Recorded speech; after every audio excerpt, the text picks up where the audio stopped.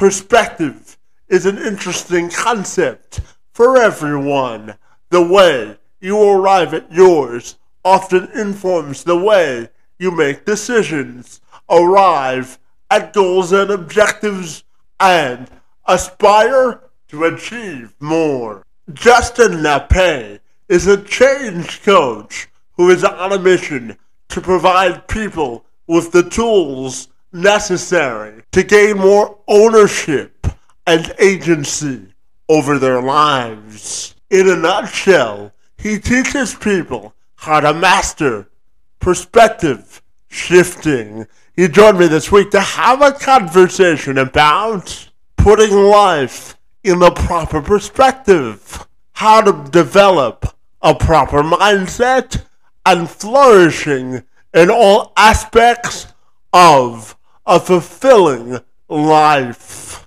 I'm Kevin McShann. Let's have this conversation.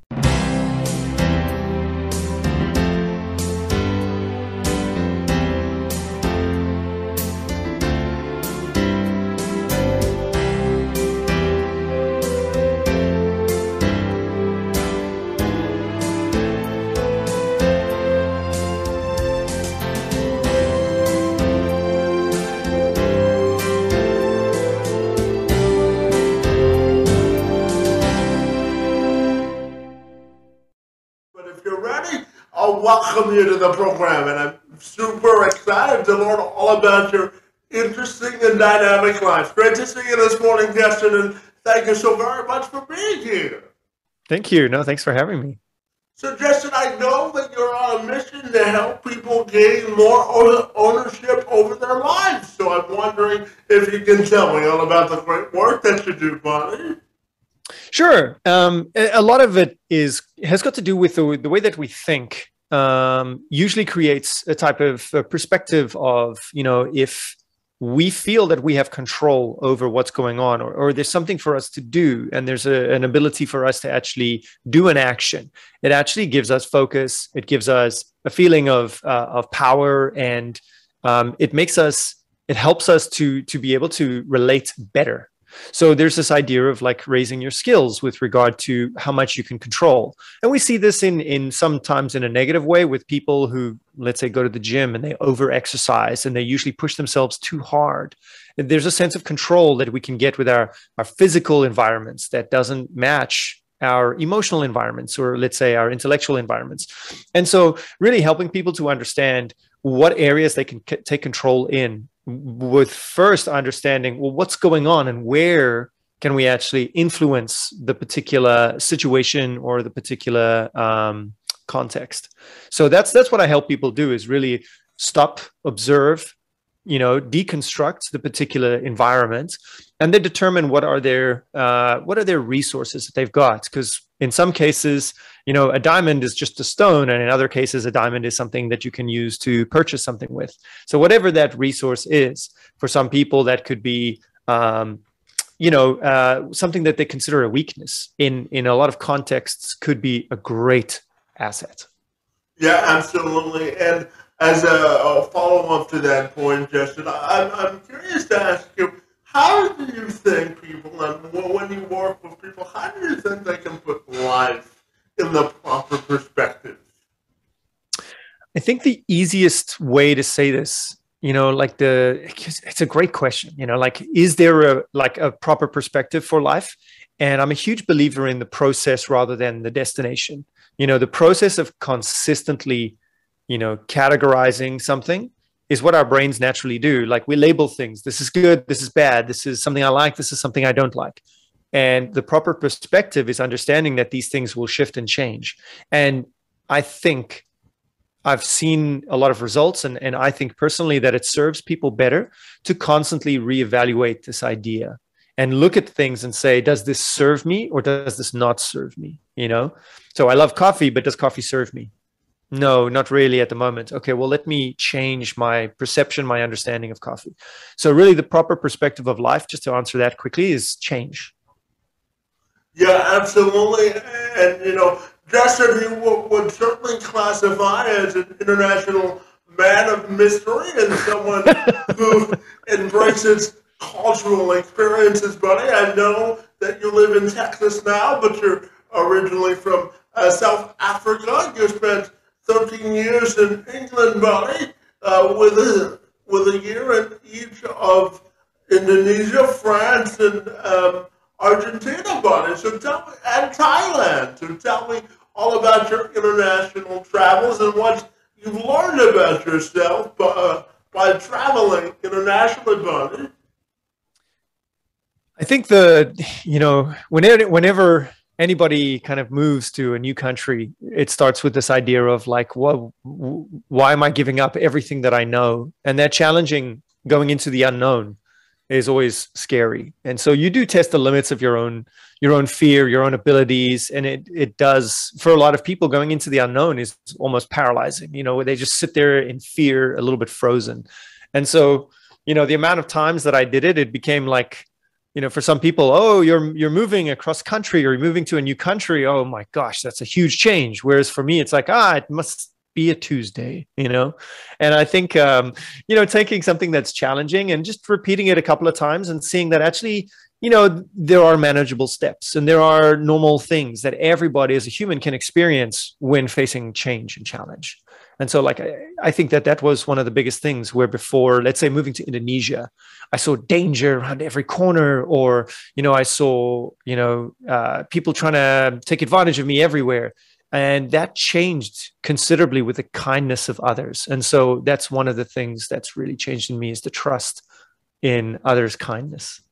Yeah, 100%. And I know for your life journey, buddy, you've been obsessed with thinking patterns and information. So I'm wondering if you can tell me what drives that part of your brain to be so consumed with that part of life, buddy. It ties up with the travel, Kevin. Like a lot of it was this idea of, you go to a country and you say things like, well, that's not how we do it in my country, or that's not how we do it where I'm from. And you start to figure out like, oh, well, I guess people have a different reason for doing that, or they think about it differently, so Canadians are very much, and I'm sure you're the same, you're very much a compromising people, as in like, well, if I get a little bit, then you can get a little bit as well, and everybody wins. And it's a very much a win-win culture versus, the US tends to be a winner take all culture. Like, I will be the best, I will be the one. And each culture actually has their own kind of logic behind it, their own drivers and things like that. And it's very beautiful to see that thought patterning, that reasoning, how people live life. And I think one of the bigger things is looking at these conditioned thinking patterns culturally. And then we start to expand it out to understand, what are the thinking patterns of the hero in a movie, Bruce Willis in Die Hard was always super cool until you realize that he was just a guy bumbling around, not knowing what's going on, but just shooting people. Literally, like he has no idea what was happening. And, is he such a hero? I don't know. Yeah, that's certainly a question to answer, isn't it? Right. As we look at changing our thought behaviors and our cultural experiences, you also say that it's always important to let it be a natural product of life in terms of allowing change and embracing the concept of it. So I'm wondering if you could dive into greater detail on that for me this morning. Sure. I think a lot of, pain and emotional suffering really comes from unpacking what we experienced when we were developing. Like as children, we develop, as teenagers, we develop a little bit more social identity, things like that. And it's only at the age of 25-ish where like our brain finishes the final development parts. And so like a lot of that, we feel that we have our identity by that time. And to question that identity is very difficult. And a lot of people don't manage that change well, or that questioning well. So, rooting yourself in change for cultural experiences and things like that requires that people challenge a lot of behaviors and patterns that come from, you know, very, very old places, very well-conditioned places, like childhood, relationships with parents, you know, the experience with the bully, the experience with friends, you know, all of it. And being able to kind of look at that objectively and say, well, these are the things that happened to me while I couldn't really think about it. I couldn't really control it. And now that I have control, now that I can think about it, what can I do with it? What are my resources? What would I like to change? And it comes back to that idea of agency and ownership. Yeah, absolutely. And, you know, I wanted to also talk to you about goal setting. You know, I help a lot of people with goal setting. And for me, there are 3 steps to setting a goal. What's the reason you're setting the goal? What are your resources? And what's your time frame for accomplishing that goal? Because I think when you give yourself a time frame, you give yourself reasonable expectations, and you hold yourself accountable. So I'm wondering your philosophy on goal setting as well this morning. You know, it's quite interesting because my philosophy might be polarizing. So I don't know if you would agree with me, actually, Kevin. My philosophy is actually about the goal setting about there's multiple types of goals. Like, for example, you know, your foundational life. If you want to change something in your life, like let's say I want to be able to speak, I don't know, Spanish, then the idea is that it's not a goal to reach because that goal could take years. You know, depending on you, depending on how much energy you want to invest in it. You know, like I always talk to people about your time and energy budgets. You know, we can talk about money as well, like your financial budgets, but your time and energy budgets are a big deal. So that's how I kind of work with it first. And that usually develops a time frame. But sometimes goals have a deadline. And so then I'd absolutely switch to the system that you're talking about, like really get into the details of it. And we start to try and work everything that we can.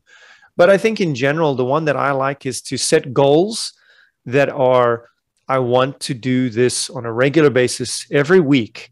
And the result becomes a byproduct of me just putting it into my life. You know, so if I want to speak Spanish, but I have no deadline, I'm just interested and curious about languages, then I invest a little bit of time each week. And that becomes my goal. My goal becomes the thing of, can I automate this habit into my life? Can I make this habit something that I enjoy, something that I find accomplishment in, or I can connect with communities through? And we start to look at like, what are the greater human emotions to connect with our goals and our habits as well? When we talk about emotions and habits, I'm wondering your thoughts on how passion is intertwined in that equation, because, you know, when we're not passionate about setting a goal or achieving an objective, it takes us obviously longer because we're not motivated, right? So I'm wondering how you think passion is intertwined into this discussion as well. So it's actually very, very cool. I like looking at a lot of neuroscience, and the neuroscience works on this idea of like association and then transference. So if I associate passion with something else already in my life, the question is how much can I transfer over to this new thing that I actually don't feel passionate about? So there might be some resistance there that we need to unpack. Like, why are you dispassionate about this thing? Like, what do you feel is coming up?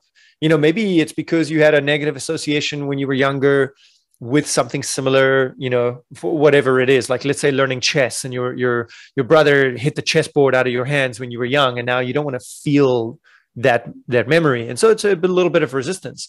But if you've got passion for something like, you know, a classical music, there's always a bridge to the new thing, and it's finding those bridges.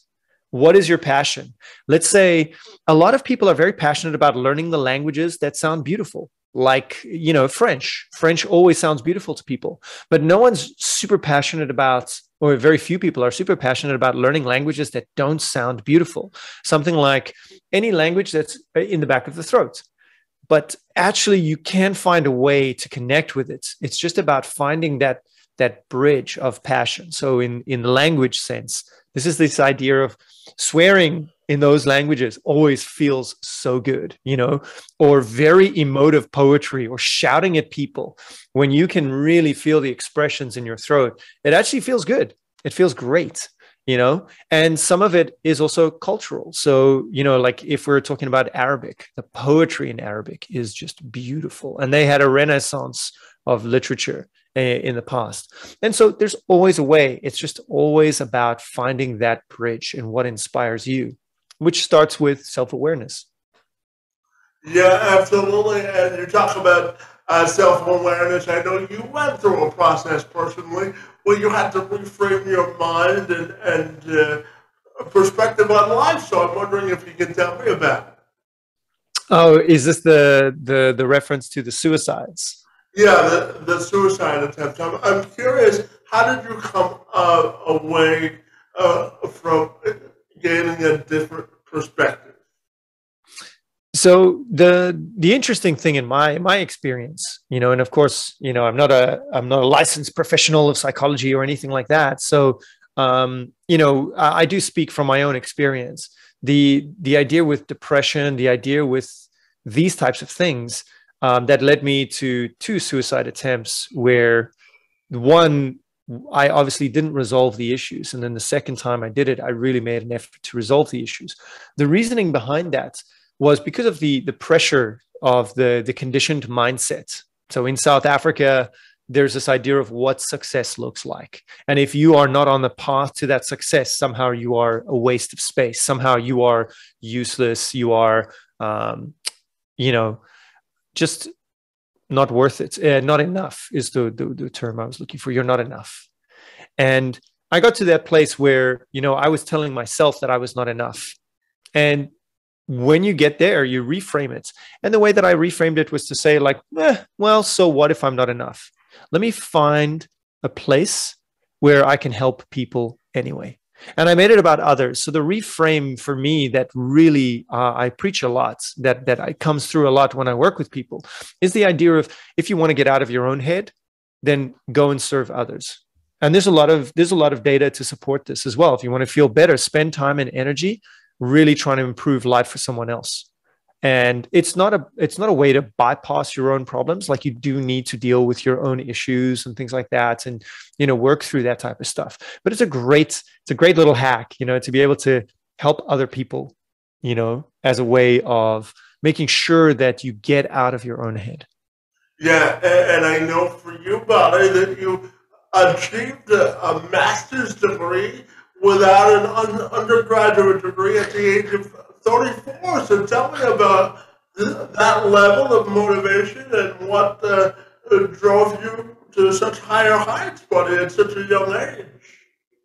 You know, a lot of it was also not a feeling of not enoughness. You know, in South Africa, it's also this concept that, you know, university education, you have to pay for out of your own pockets. And my family wasn't, you know, well, we didn't have the funds or the money to send me to any universities. So I traveled instead. And when most people were finishing their university degrees, I was in London washing dishes, for example. You know, I worked in kitchens a lot because I didn't want to talk to people. And so eventually when I had the opportunity, I was faced with this idea of I need to put something behind my name. I don't feel like I have enough authority. And of course, once I got my master's degree, I saw that was nonsense. And I'm like, it doesn't matter. You know, these things behind you don't matter. What matters is your experience and how much you can help people. But it was a great experience.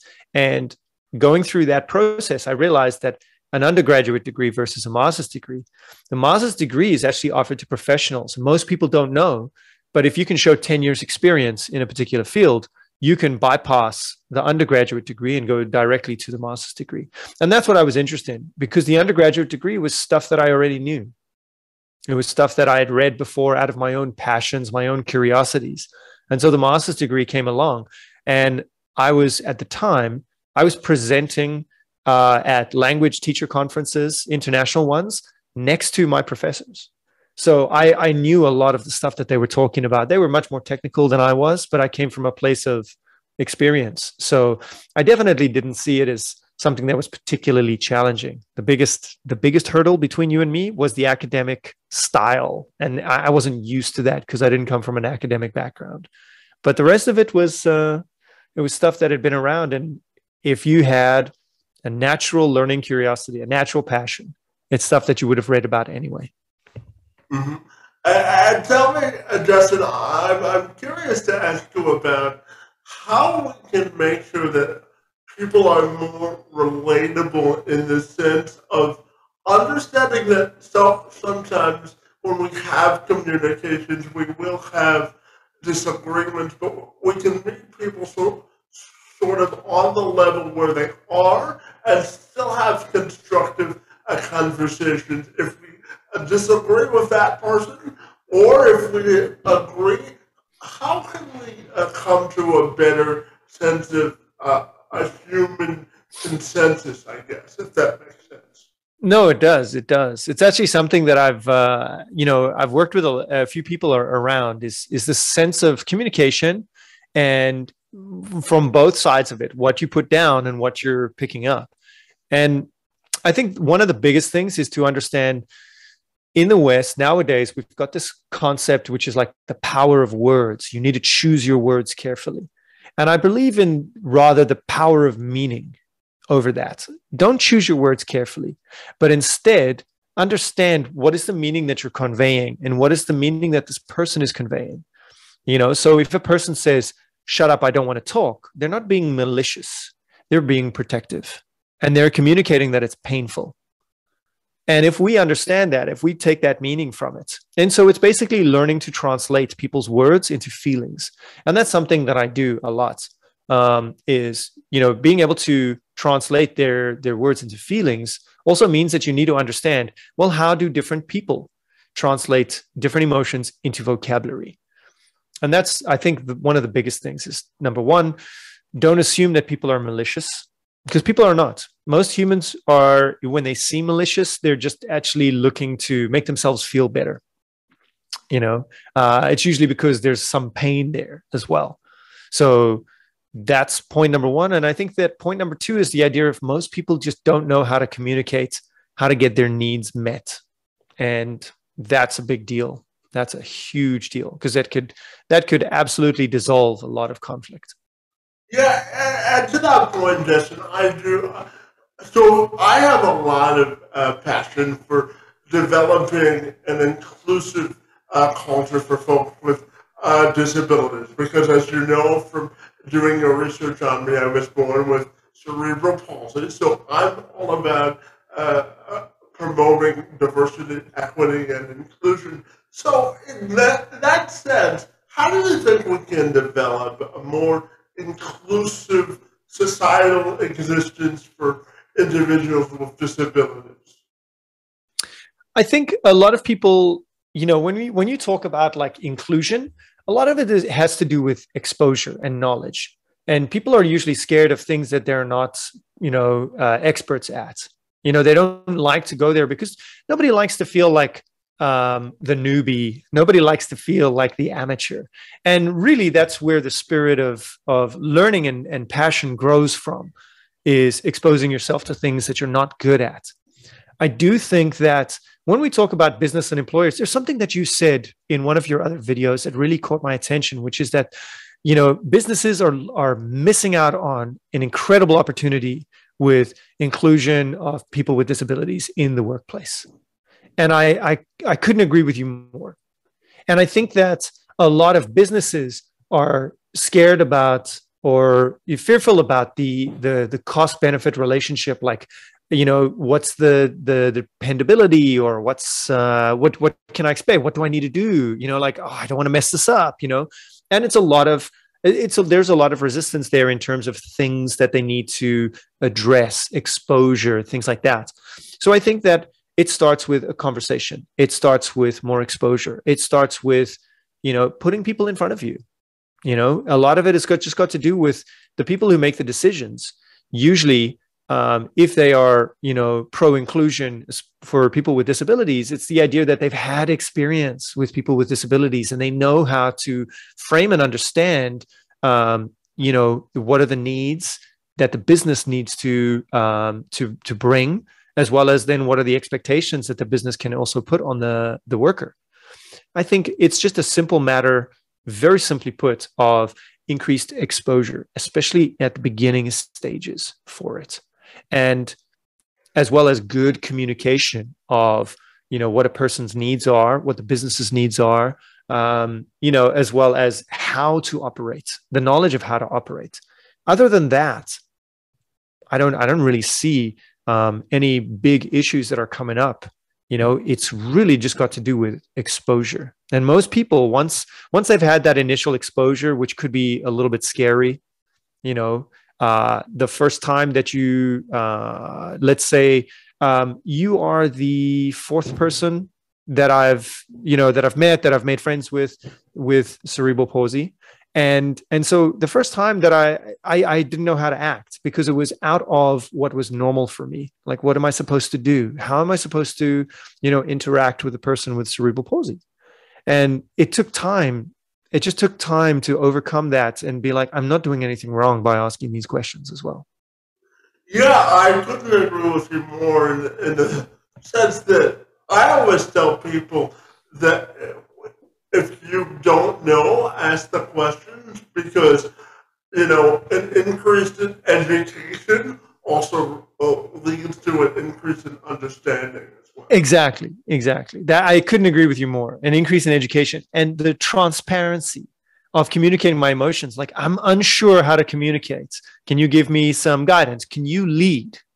And so that's the big deal as well, is that, I think that good leaders ask for others to lead them when they're unsure.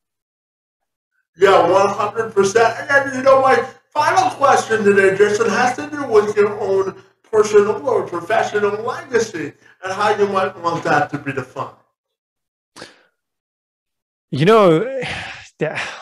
Beautiful question. And I think that everyone should be able to answer this one. And, the big two for me are, and definitely the number one that I really want my legacy to be, is kindness.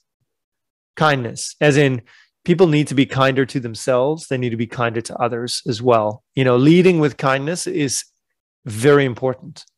Very important, especially people with power and authority, some kind of control. When they are kind, we never forget it, and we tend to pay it forward. So I think kindness is a big deal, a huge deal. And then the second one, I think, is strategic mental solutions. That's my secondary legacy. The idea that people shouldn't be afraid of thinking, and people should identify when they're getting into an emotional thought pattern, some kind of mental loop. Mental loops usually exist because we don't know how to change our thoughts, change our thinking. And there's a lot of solutions for people, but people are usually more, especially nowadays, there's a lot of sentiment in the West of, well, I'm overthinking. I just need to feel more. But the interaction between thought and feeling is usually the wrong way around, as in, like, we tend to feel things that we know and be comfortable with the things that we know. We tend to get excited about things that are friendly to us. And that takes us out of a place of feeling fear. Usually when we go into those places of fear, we dissolve fear. So it's very good for building resilience. And by just leaning into feeling, we rob ourselves of very rich experiences as well. So that's the second answer to that question: the kindness and elegant mental solutions. Absolutely. And finally, tell me, if people want to get connected with you, Justin, what's the best way they can do that? Easiest way is my website is, it's just my name.com, www.justinnape.com. And there's all the links on there, and, they can sign up to my newsletter. I have a podcast as well called Thought Architecture. But that's all on the website. So it's probably just the easiest place. Yeah. Fantastic. Well, I really enjoyed the opportunity to engage in conversation with you about how to have the appropriate mindset and perspective in your work in the space. And Tom, on my behalf, is most appreciated, and I want to thank you for engaging in conversation with me, Bonnie. You're welcome. Thank you for having me again, Kevin.